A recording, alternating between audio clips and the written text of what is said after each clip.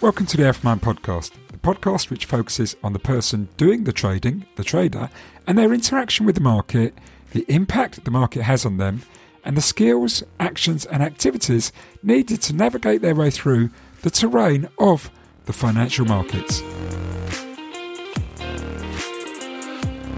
Trading, like poker and many games and sports, entails losing and failing often. Many of the greats of trading will tell you how failure and being able to cope with failure lie at the very core of success. In this episode of the F-Mind podcast, we look at this through the lens of the three F's: fear, frustration and failure, and how success requires learning how to cope with failure, since failure is such a big part of trading success.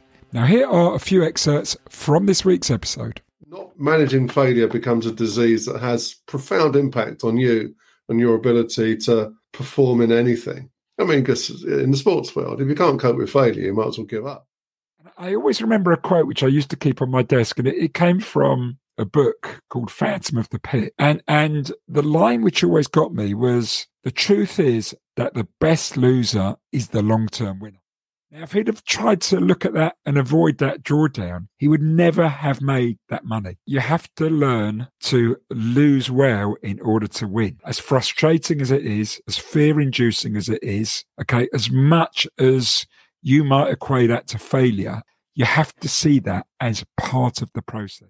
Now, before we start, we would like to thank our podcast sponsor, the Society of Technical Analysts, the STA. The STA provide world-beating education on price action analysis techniques and have been the go-to place for pro traders and investors to learn high-level technical analysis skills for over 5 decades. Now, do check out their brilliant home study course, which is based off their technical analysis diploma taught annually at the London School of Economics. Listeners to the F-Mind podcast can obtain a discount on the STA home study course. To know more about this, visit alpha-mind.net. Now, on with this week's podcast. Welcome to this week's Alpha Mind podcast, and you've got the pleasure of listening to guest myself and Stephen Goldstein this week, because we feel as though we want to chew over the fear, frustration and failure. If you look at fear, frustration and failure and calibrate each one of those, are they of the same value in our conversation, or is one of those particularly important to talk about to start with? Well, I think it's interesting that they're the three F's, and I think they come together in trading, and it's something which never goes away. It's something which is, I think, symptomatic of the environment that you're in when you're trading, when you're working with markets, when you're working with something that is so difficult to discern. You know, we're dealing with such I'm not sure how you describe it, uncertainty, randomness, something which you know, we make a call, we make a judgment call 1 minute and then we're made to look stupid the next by the markets, and that's frustrating, that's fear inducing, and creates, you know, feelings of failure. And it's all of those feelings you get from those which make this job so difficult, so hard, because, you know, you need to, this comes back to this issue of self, which, you know, we always talk about. It's so important to back yourself in this job, to trust yourself, to believe in yourself. Nobody else is going to have your back, only you can have it. And at the same time, you know, tradings and markets just make us feel stupid, insignificant, often a failure. It creates feelings that are very unpleasant and that undermine us and cause us to doubt ourselves in a job where we need to back ourselves, and where you can't be, you know, you have to remain humble. You have to, you can't be arrogant. But at the same time, you must believe in yourself, and that challenge has got so many different elements and aspects to it, and so many things which are central to trading, and this fight, this battle. But you know, you are going to feel them. You can't help it. Yeah, it's interesting, isn't it? I think a lot of people out there, we talk about fear of the market, but what we're fearing with so much going on in the world is fear of a news item turning up that totally blows away any strategy that we had, that then rapidly kills us. And, we need to have the process in place so that if such a thing happens, that event creates as least damage as possible to, our bottom line and our reserves. And of course, I think a lot of traders out there, don't have the process and perhaps don't have faith in their ability because they've not really looked at the process enough. They've not trained enough about it. And so what they're basing it upon is just hope. Just hope that the next news item is going to be in their favor. Hope that when they wake up in the morning and face the market that, nothing's happened overnight to destroy, their plans. So there's this hope. But hope is kind of like the process of walking through the fire, and hoping you don't get damaged by it. But faith is the ability to actually jump over the fire so that you're kind of, you're avoiding it, but you're still in control. And so faith, in the sense of faith in your ability, becomes really, really important, I think, as a way of really combating fear. The fear is often generated by just not being trained well enough for what you're doing. For example, military, we're talking about the military and it's practice time. If you were a soldier that operated on fear, you wouldn't be much of a soldier, but you're trained to cope and deal with it and to believe in your support structure, the weapons, the way you're protected. And that those processes allow you to have reduced fear, going into an area of high risk. And it's not dissimilar to trading, really. But if you're only using hope as your model of approach to trading the market, watch out, you're going to get, badly taken to the cleaners on a fairly regular basis. So I think process drives faith. Having belief in your models, your modeling, your thinking becomes really, really important. And that helps you overcome fear. But it also, I think it allows you to cope better with things like frustration. Frustration is often, I can't get my head around this, and, almost like, why can't I do this? And what am I missing? What have others got that I haven't got? And I get more frustrated because of that. So frustration is often the origin of frustration is that you've not paid enough time training for this really, really complex topic that is trading. Some people just jump into it and go, right, I'm ready. And some may succeed in that sense. But, the majority are not going to sustain the journey with that approach.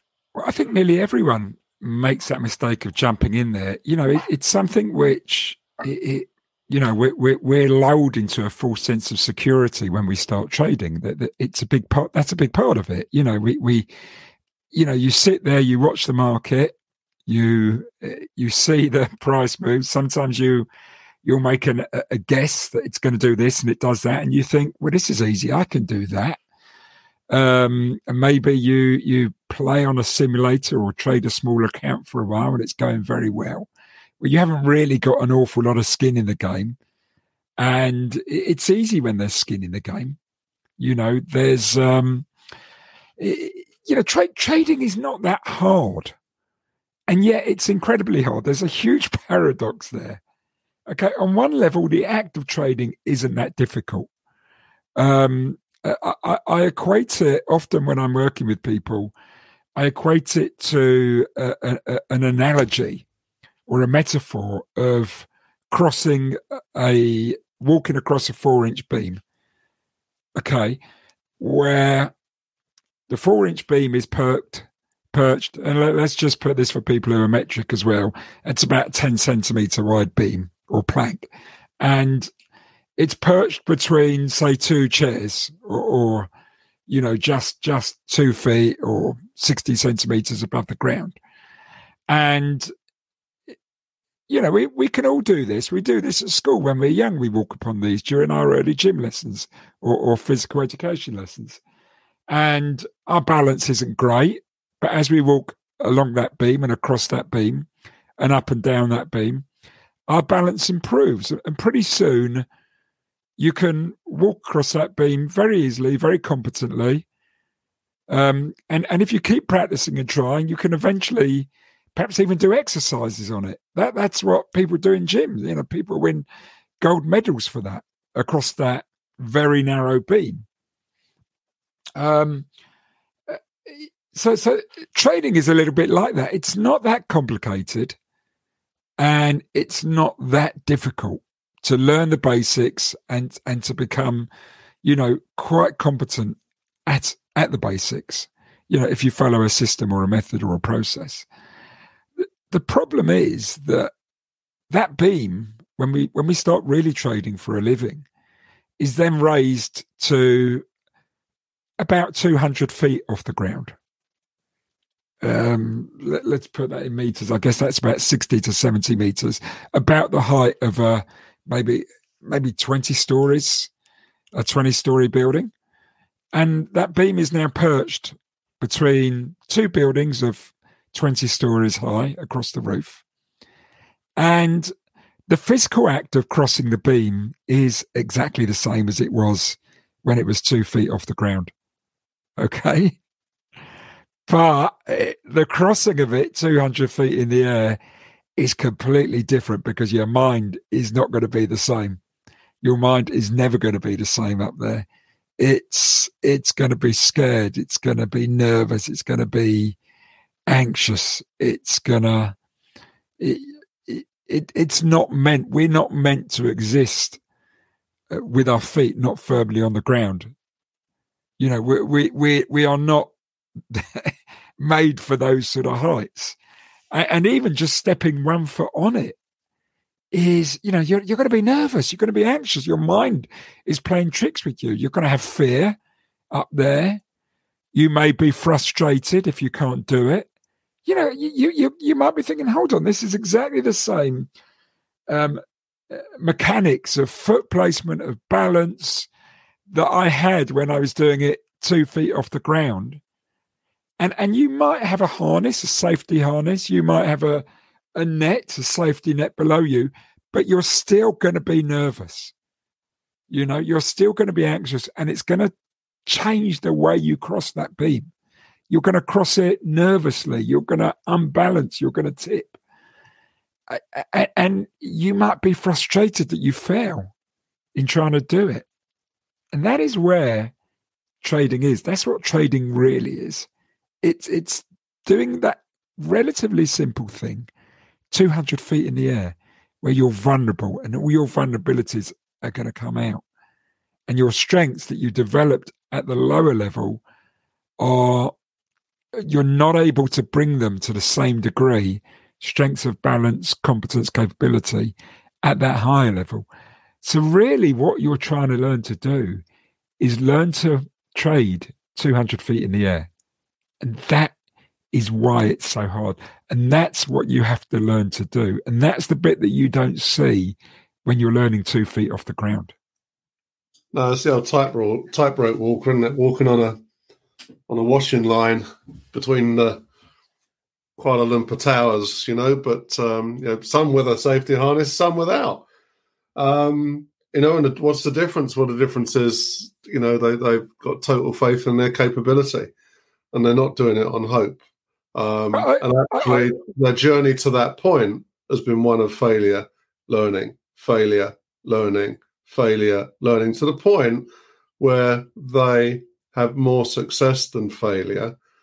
But that journey to that point for each individual is very, very different. It could be fast. I mean, let's face it. Someone might just pick up an algo or a piece of AI and just hit the market with the right approach and be successful. It's not impossible. but the majority are going to just go through this struggle. And to look at it as a struggle and a learning journey, I think is the way to look at it. Yeah, we talk about the market, but what we're talking about is the place where all information globally feeds into price discovery and price movement. So the market is kind of like, the response to global information. And there's a lot of information that the market is moving on at the moment. So factoring in, the fact that your radar needs to be broader, it needs to be wider, it needs to be, not so focused on the bid and offer, but very focused on peripheral information and picking up trends and nuances from appropriate sources leads you to understand the market because you're understanding information at a higher level of thinking, a higher definition. So I think that the components of market are also things that as a trader and perhaps as an evolving trader, you need to ask those questions. So, okay, fear, frustration, failure is going to happen. How do I make it happen in a way that I can manage? Well, let's get started at the market, information level. What am I looking at? How am I looking at it? How am I looking at technicals? So I may be looking at a short-term technical trading plan, but I'm trading long-term trading, so the two are not going to connect. So I need to review how I manage my analysis of market, because if I'm analysing the market with the wrong time frame for the type of trading that I've got, I'll become frustrated. So I need to recognise that, realise it, and do something about it, because I'm sort of fearful that my approach is just not going to work with the evolving global news climate.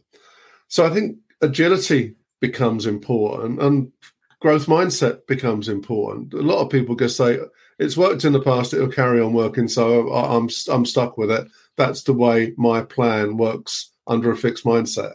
I think there's so much going on.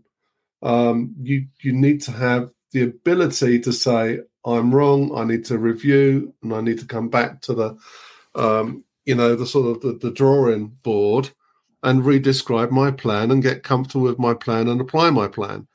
And not be scared of saying my current plan is not fit for purpose.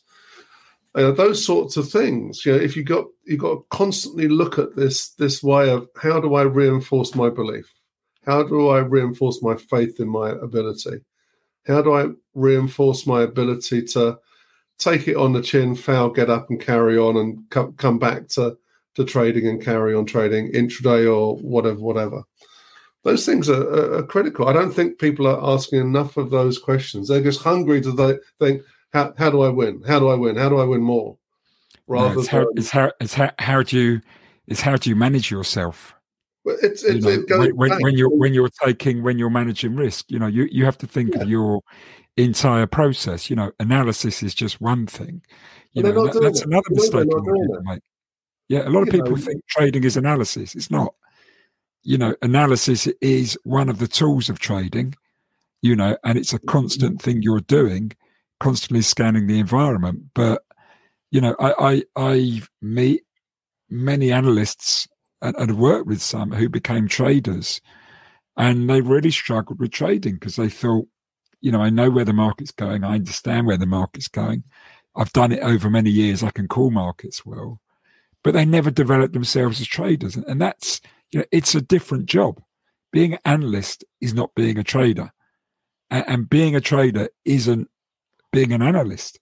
There's lots of traders out there who don't do any analysis, who just take signals and are really good at it because they manage themselves when doing it. Obviously, there is a constant scanning of the environment, so there's a form of analysis going on. But,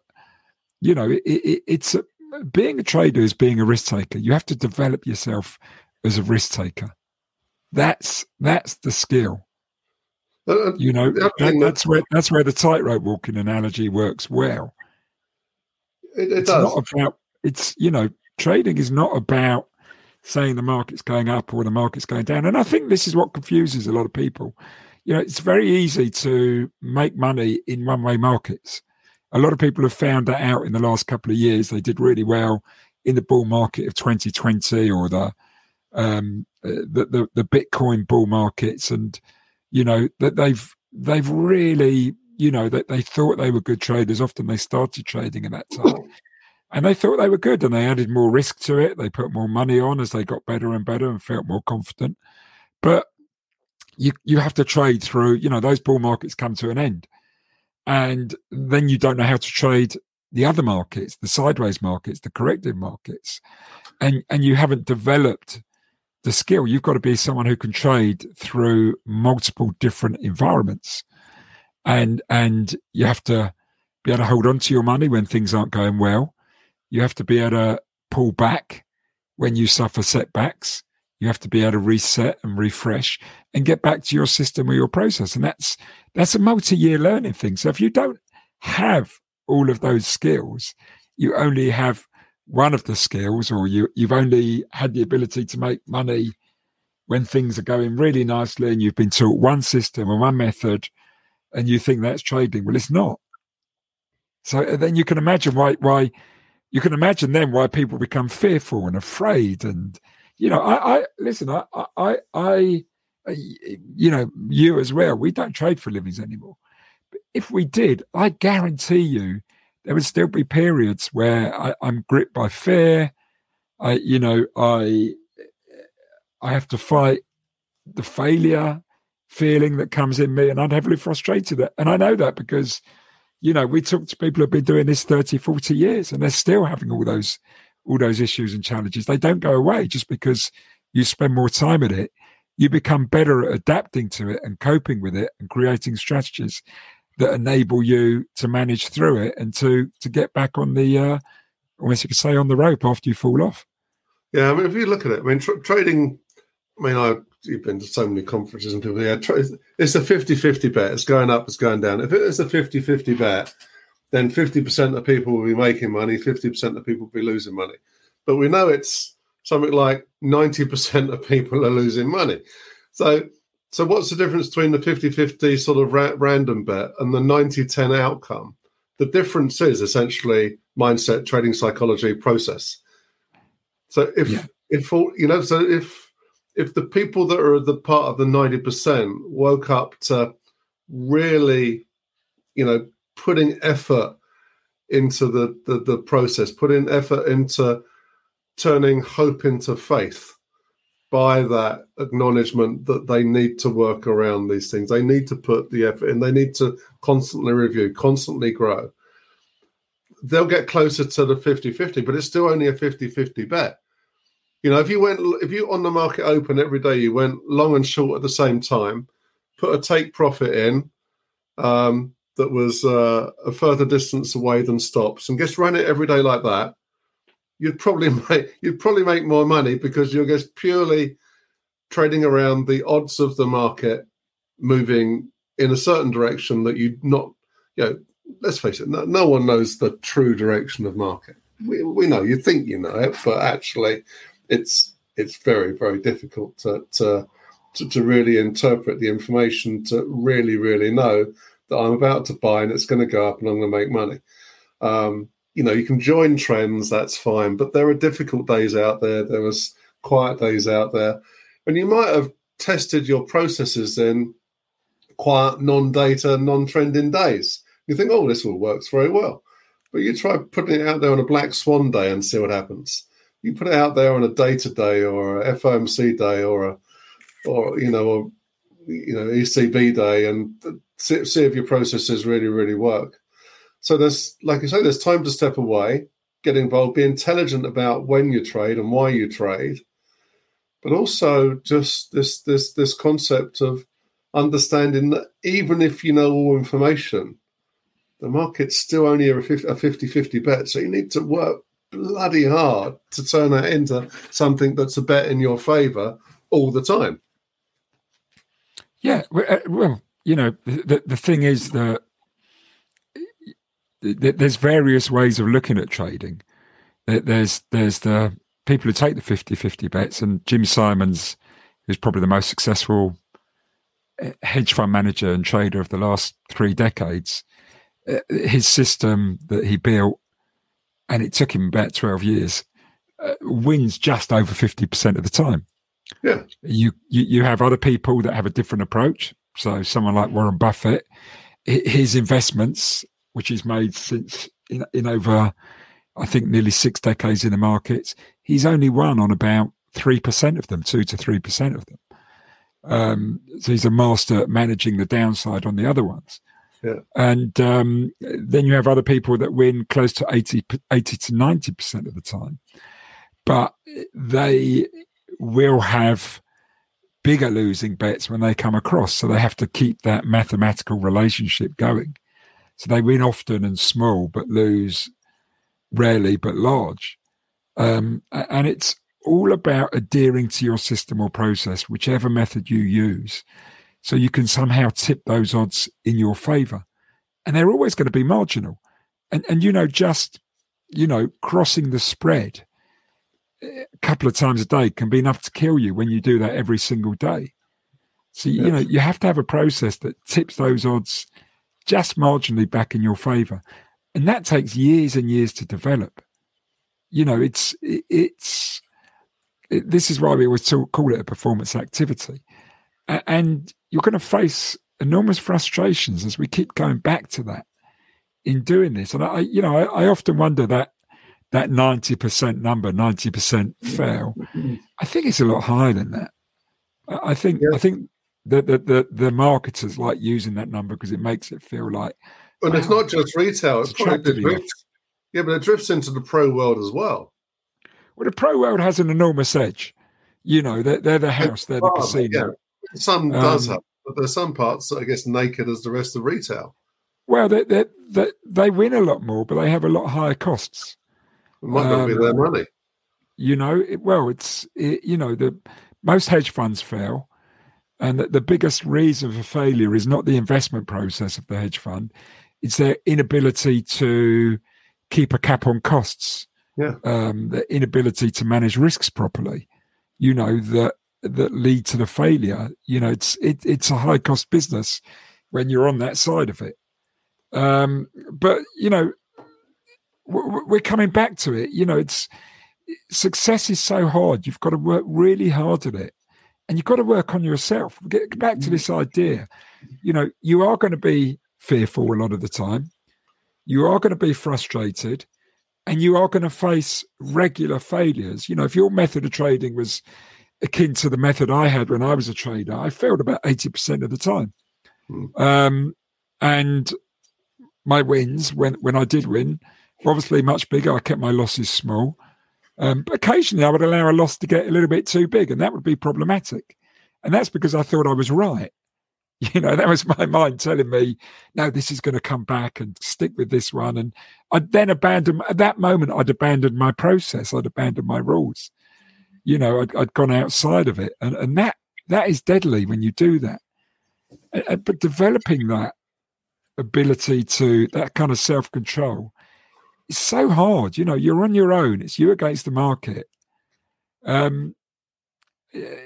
This fear is, process is almost the antidote to fear, but it doesn't get rid of it either. Because you abandon process a lot of the time. It's very hard to have fixed rules when you're in a game where you're playing with guessing and estimating a lot of the time. It's that unknown quality of markets. It's almost like, we just don't, we think we've got the information. We think we've got some good clues together, and we think we know where the market's going. And you might be sitting there holding a certain position, and then, suddenly Russia invades Ukraine and all bets are off. Exactly. Yeah. I mean, you have no control over information, and you will not know the full information and the story out there. But I think that when people in the throes of trying to work out how to trade, I think very often people come at this with the how do I win? How do I make money? How am I going to reap huge rewards from this market? That's the wrong question to start with. The question you have to start with in this world is, how am I going to lose? What do I do when I fail? What's my response to failure? Because you're going to get a lot of it. So if you've not worked out how you're going to lose and how you're going to respond to failure, then don't embark on your journey until you've understood that. Because the neurological weight of failure on the mind is far more potent than any success. So you might have a whole run of successes, but then you have this failure.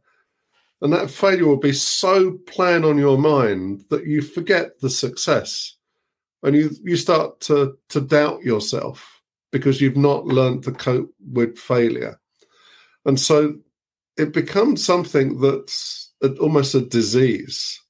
So not managing failure becomes a disease that has profound impact on you and your ability to perform in anything. I mean, because in the sports world, if you can't cope with failure, you might as well give up, because you're going to fail and you're going to have to get up. And I must say that, the Americans are much better with this sort of positive psychology, sort of performance stuff than the most European sort of countries, I feel. They've just got a greater resilience and ability to expect failure and to learn from failure and to get up from failure and carry on or rework or re-engineer yourself and get back to work. I think far more effectively than I've seen in people that come from the sort of the European world. And I think that spirit of engagement is down to a greater degree of self-belief in process, a greater degree of commitment to do the work, to engage with coaches, to engage with mentors, to learn from the right sources, to test under all market conditions. Don't just think, it's a quiet day today, I'll test my model. Well, don't be so dumb, right? Test your model under all sorts of various circumstances. Even if you think that your model will fail, just test it. And then step back and ask yourself the question, okay, how can I make this less painful for me? Because I'm going to be failing a lot. What is my point? What is my red line where I get up and think, I need to do something different for a bit because I've that failure really, really hurt. Tom Canfield, we know the story there from the previous podcast. That ability to, and him looking back on what he thought was a good approach to failure, looking back on it after his heart attack, he worked out that actually there was so much more I should have done to manage that point of failure in my trading life. I should have done more than just the walk away and relocate and re-engage. The reason why he's doing that, of course, he's starting to understand that value wasn't about money, but value was about time. So time with family suddenly became much more valuable to him than money. And so there's this other dimension of, why are you trading? Are you trading just as a hobby? Are you doing it to make a living? If you're looking to make a living out of trading, good luck. You may want to be doing other things as well to keep yourself putting bread on the table. So don't lose sight of being realistic about things. I think that and having some degree of balance and remembering that life is more important than trading, and if you can fit time in for a bit of trading every now and then fine. But don't get so sucked into it that it becomes, the market owns you. That little famous phrase.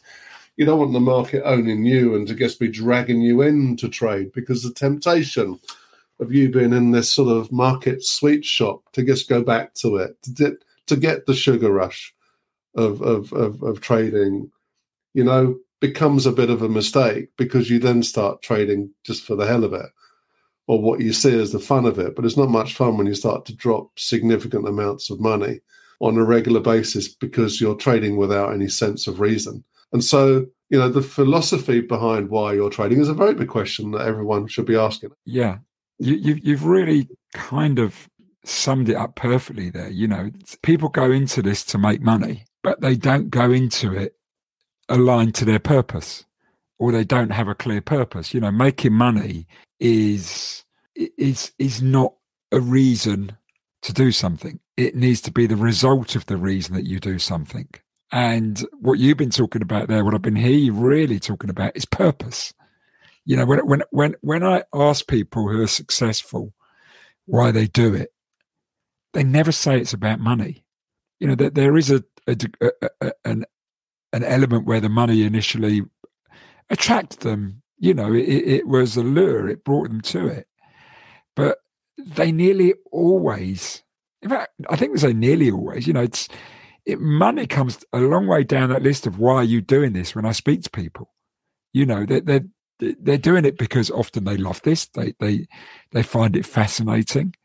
You know, it's they might have other reasons. They want to provide for their family. They want to build some security. They want to.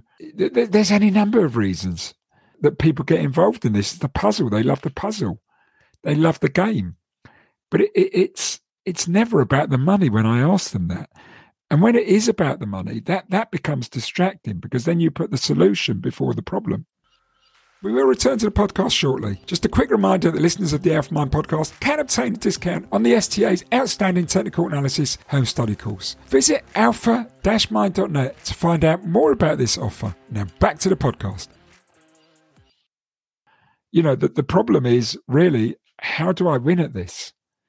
And to win at this, it must be aligned to your purpose. You know, why am I in this? What am I doing this for? And you must always check in with your purpose. Because once you're doing that, it will direct you in the right way. Purpose, why, reason, they direct you in the right way. Money distracts and it takes you off a line. It stops you from focusing on what you need to do to win. Yeah, if you've got money... Money must be the result. Yeah. Money must be the result. And you know, going back to the beginning of what you just said then in that last little sort of diatribe, you talked about the need to learn to lose. And I always remember a quote which I used to keep on my desk, and it came from a book called Phantom of the Pit. And the line which always got me was, the truth is that the best loser is the long-term winner. Yeah, exactly. And I loved that line, you know, and the book itself was a conversation between this trader, and I can't remember his name, and this mythical individual who he was having a conversation with, who was called the Phantom of the Pits. So I always presumed that the trader was a pit trader. I think his name was Arthur Simpson, the guy who wrote the book. And you know, one of the big things I remember about it was he said that, you know, you need to modify your behavior to win at this. And that is the key to success in this game. You know, as you do this, you have to learn how to be to do this. That's almost, we go back to that walking the tightrope. You have to learn how to be to walk the tightrope at 200 feet in the air, not at 2 feet in the air. And that is the essence of what you need to do to trade. So when you start trading, when we all do it, you know, and I'd be the same if I started now. I'd probably think there's a simple system, there's a simple process. I just need that process and that system, and I'll make money. Okay. And then at some point you realize it's not that simple. It's how you are. It's how you adjust yourself. It's how you manage yourself, you know, and learning to lose well, learning to fail, learning to deal with the fear, learning to deal with failure is part of this. And you know, if people who have listened to our podcasts over many years will have heard us make this reference to how many people who have had early life traumas seem to succeed or seem to be well adjusted to trading, because whatever failure trading brings, it's nothing to what they've experienced early in their life. And they already come to trading with this stronger disposition to dealing with failure and setback and upset and frustration and fear. Yeah, exactly. I think the life lessons are so important, and maybe people have just had such a you know, easy ride so far that there's an expectation that everything I do, you know, just turns to gold, and I'm always a winner. I'm always optimistic, but yeah, you need to change your attitude a bit walking into trading because, give you a clue, it's not going to be easy. And I think that, there's sometimes we don't want to own up to our fragility and the things that we're not good at. Sometimes we just think, I'll cope and that'll get better in time.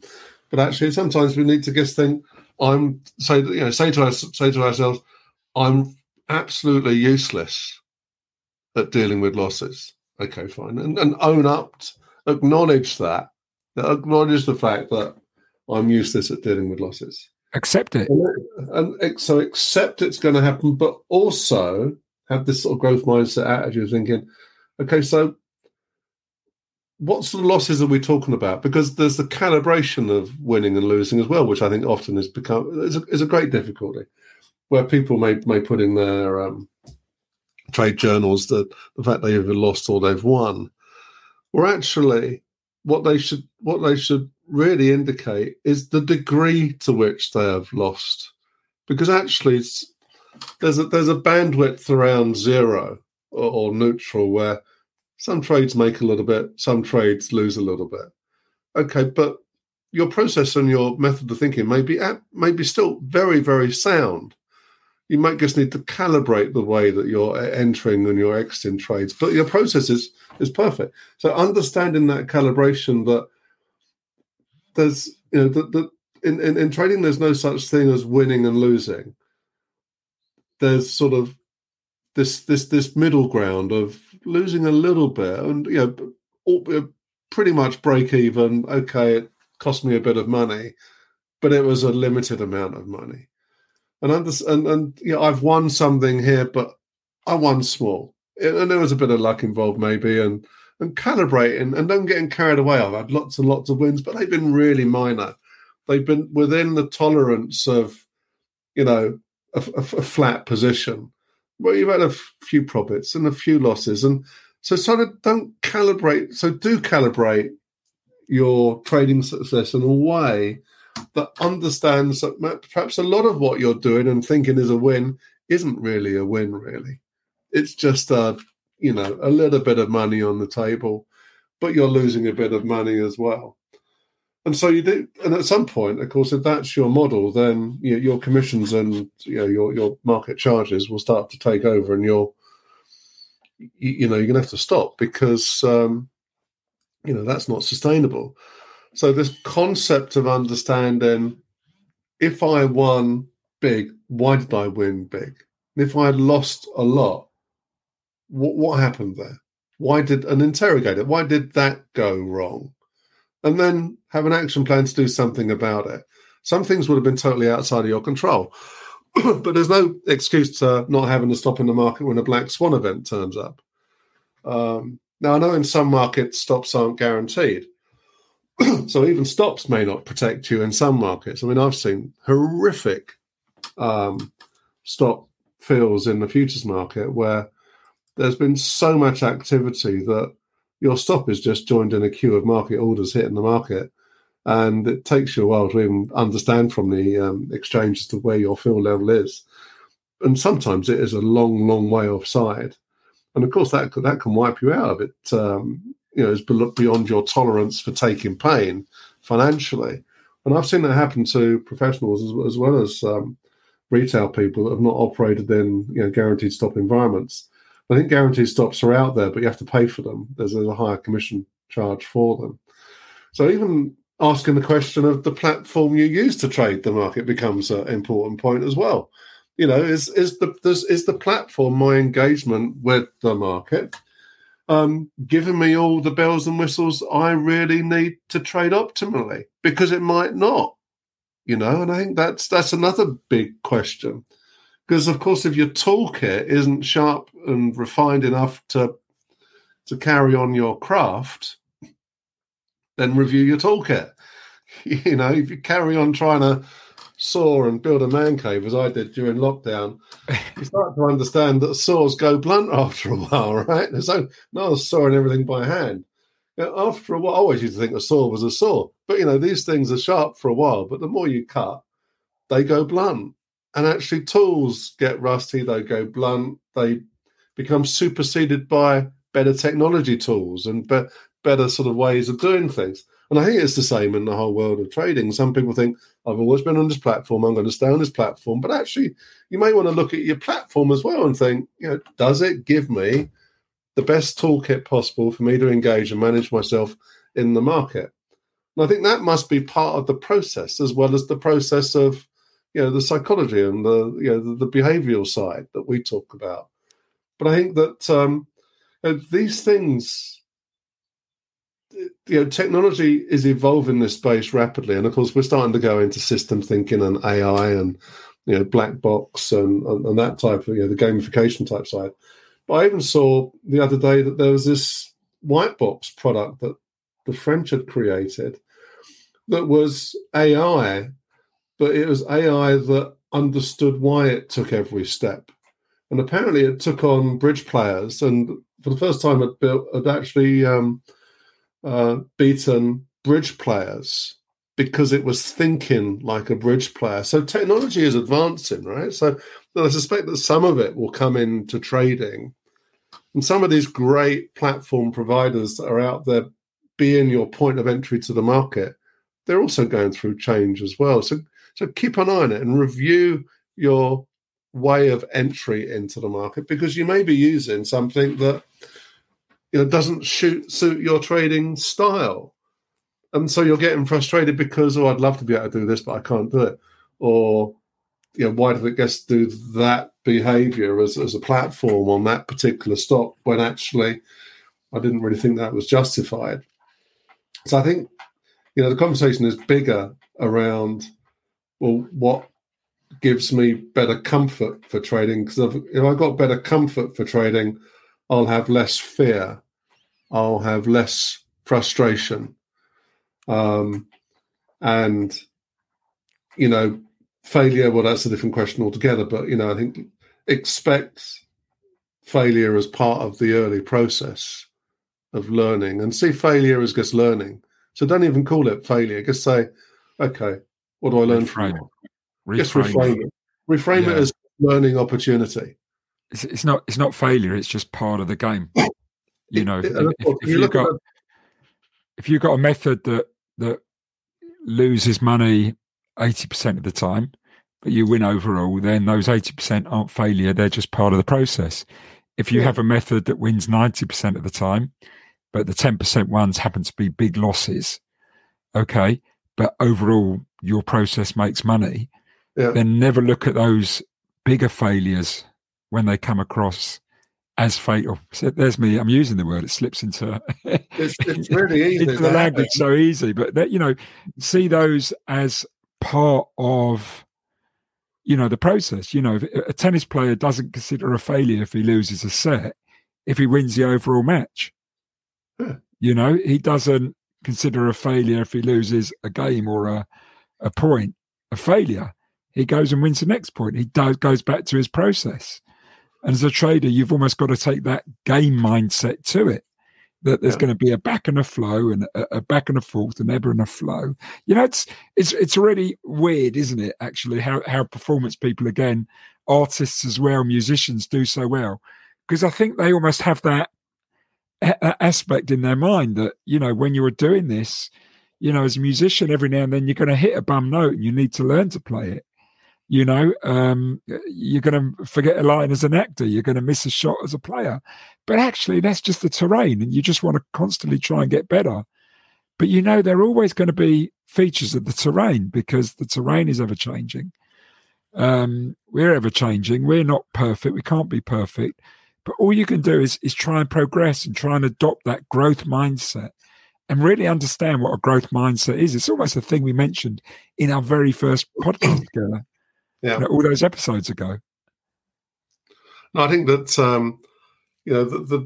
the concept of performance based around not whether I win or whether I fail, because even when you win, you've got to step back and say, what do I learn from this?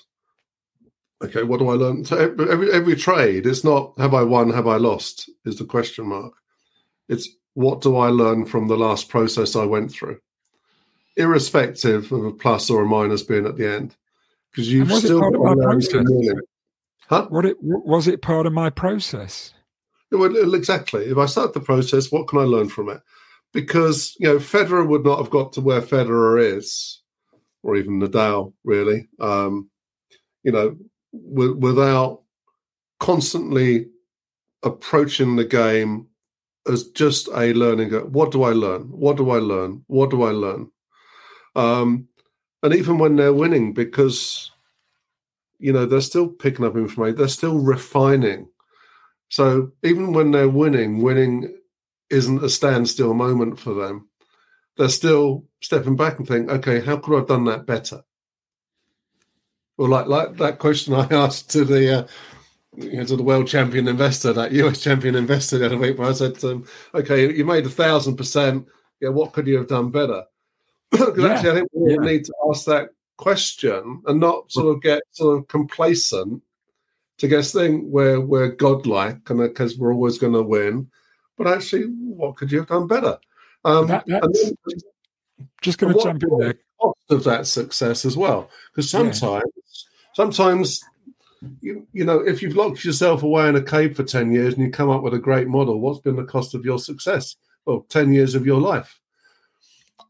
So back to Tom Canfield working out through his experience that time is more important than money. So what you do with your time becomes pretty critical as well as the mix up of the decisions you have to make around whatever you do in life, including trading. Okay, what I was going to jump in there was just to let the audience know that Mark is referring to a podcast we've got coming up. Coming up. Yes. It's coming up. They wouldn't have heard it yet. So it's with Oliver Kow. And Oliver Kow was the investing world champion in 2020 with a return of 941%. I think it was in the category below $1 million, which is the highest return they've ever had. Obviously, 2020 was a good year for returns, but he still was, I think, 200% clear of the rest of the field. Yeah. And it was a phenomenal performance. And as you're hearing that interview, Mark then asks him, what could you have done better? Which is a lovely way of turning that on its head, isn't it? Yeah, he didn't expect that, but that's sort of the point, really. Because I think that is the question. It's not... It's understanding that, you're going to win, you're going to lose, but at every stage of the journey, everything you do has to have a little equal sign after it that you remember to ask yourself, what have I learned from that last trade? Could be anything. I should change the product I trade. A lot of people get sucked into product for peer pressure. My mates are trading it, so I'm trading it. But your own personality and your evolving trading style may not match the product that you've suddenly been dragged into to trade. You might be a very, very good trader, but you're trading the wrong product because your mate's trading it. Yep. And as you'll hear when you hear that podcast, which will be out in May, it wasn't a straight line for Oliver. He had some serious dips and drawdowns during that period. And this is a kind of point. That 941% return would not have happened if he didn't have those drawdowns, because that meant he was taking risk. It meant he was putting trades on. He was taking chances. Now, if he'd have tried to look at that and avoid that drawdown, he would never have made that money. You have to learn to lose well in order to win.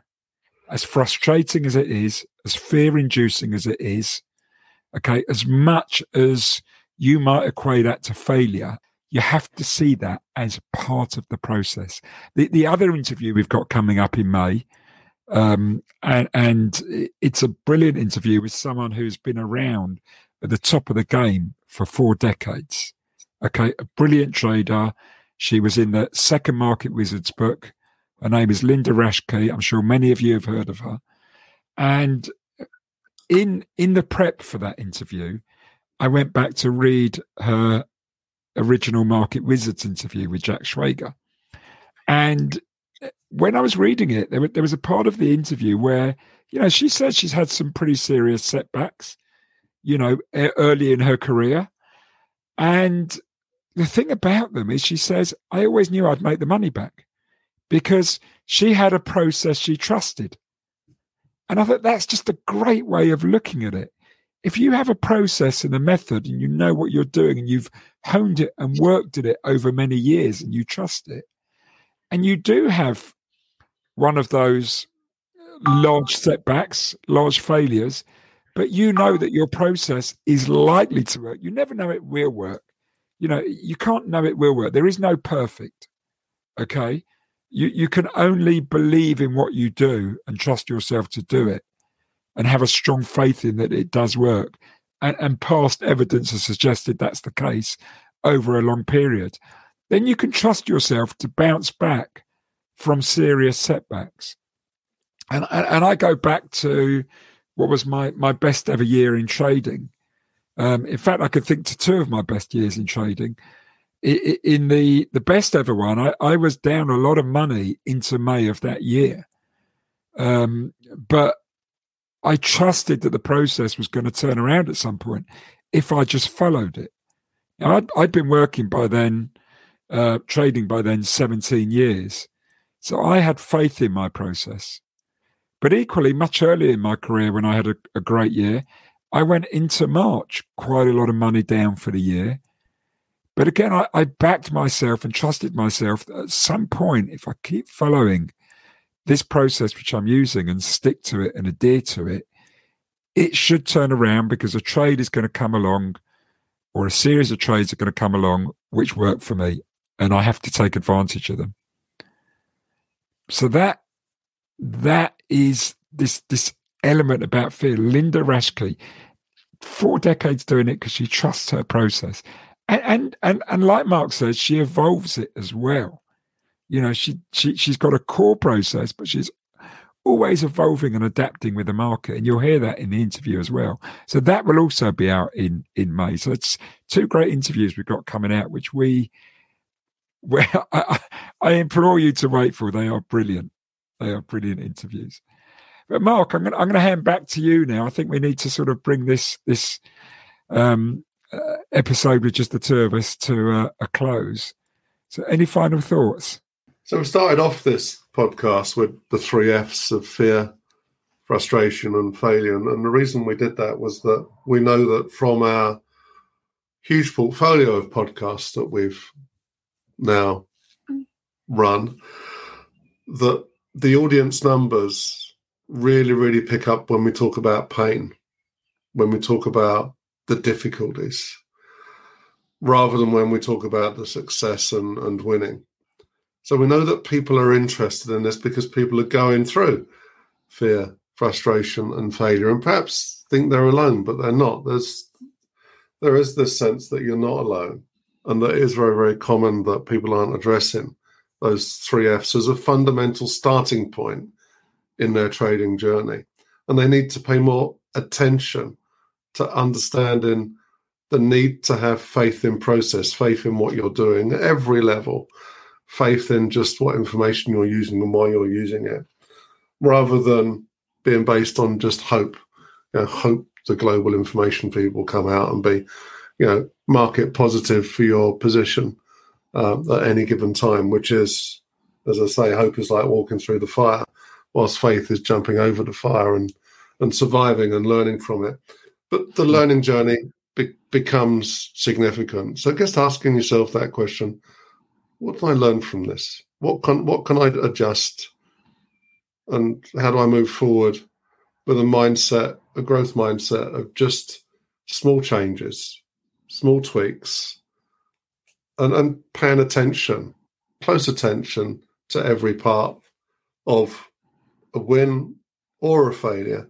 And I think you then start to overcome, the fact that fear and frustration and failure could become your middle name, if you don't pay attention to it.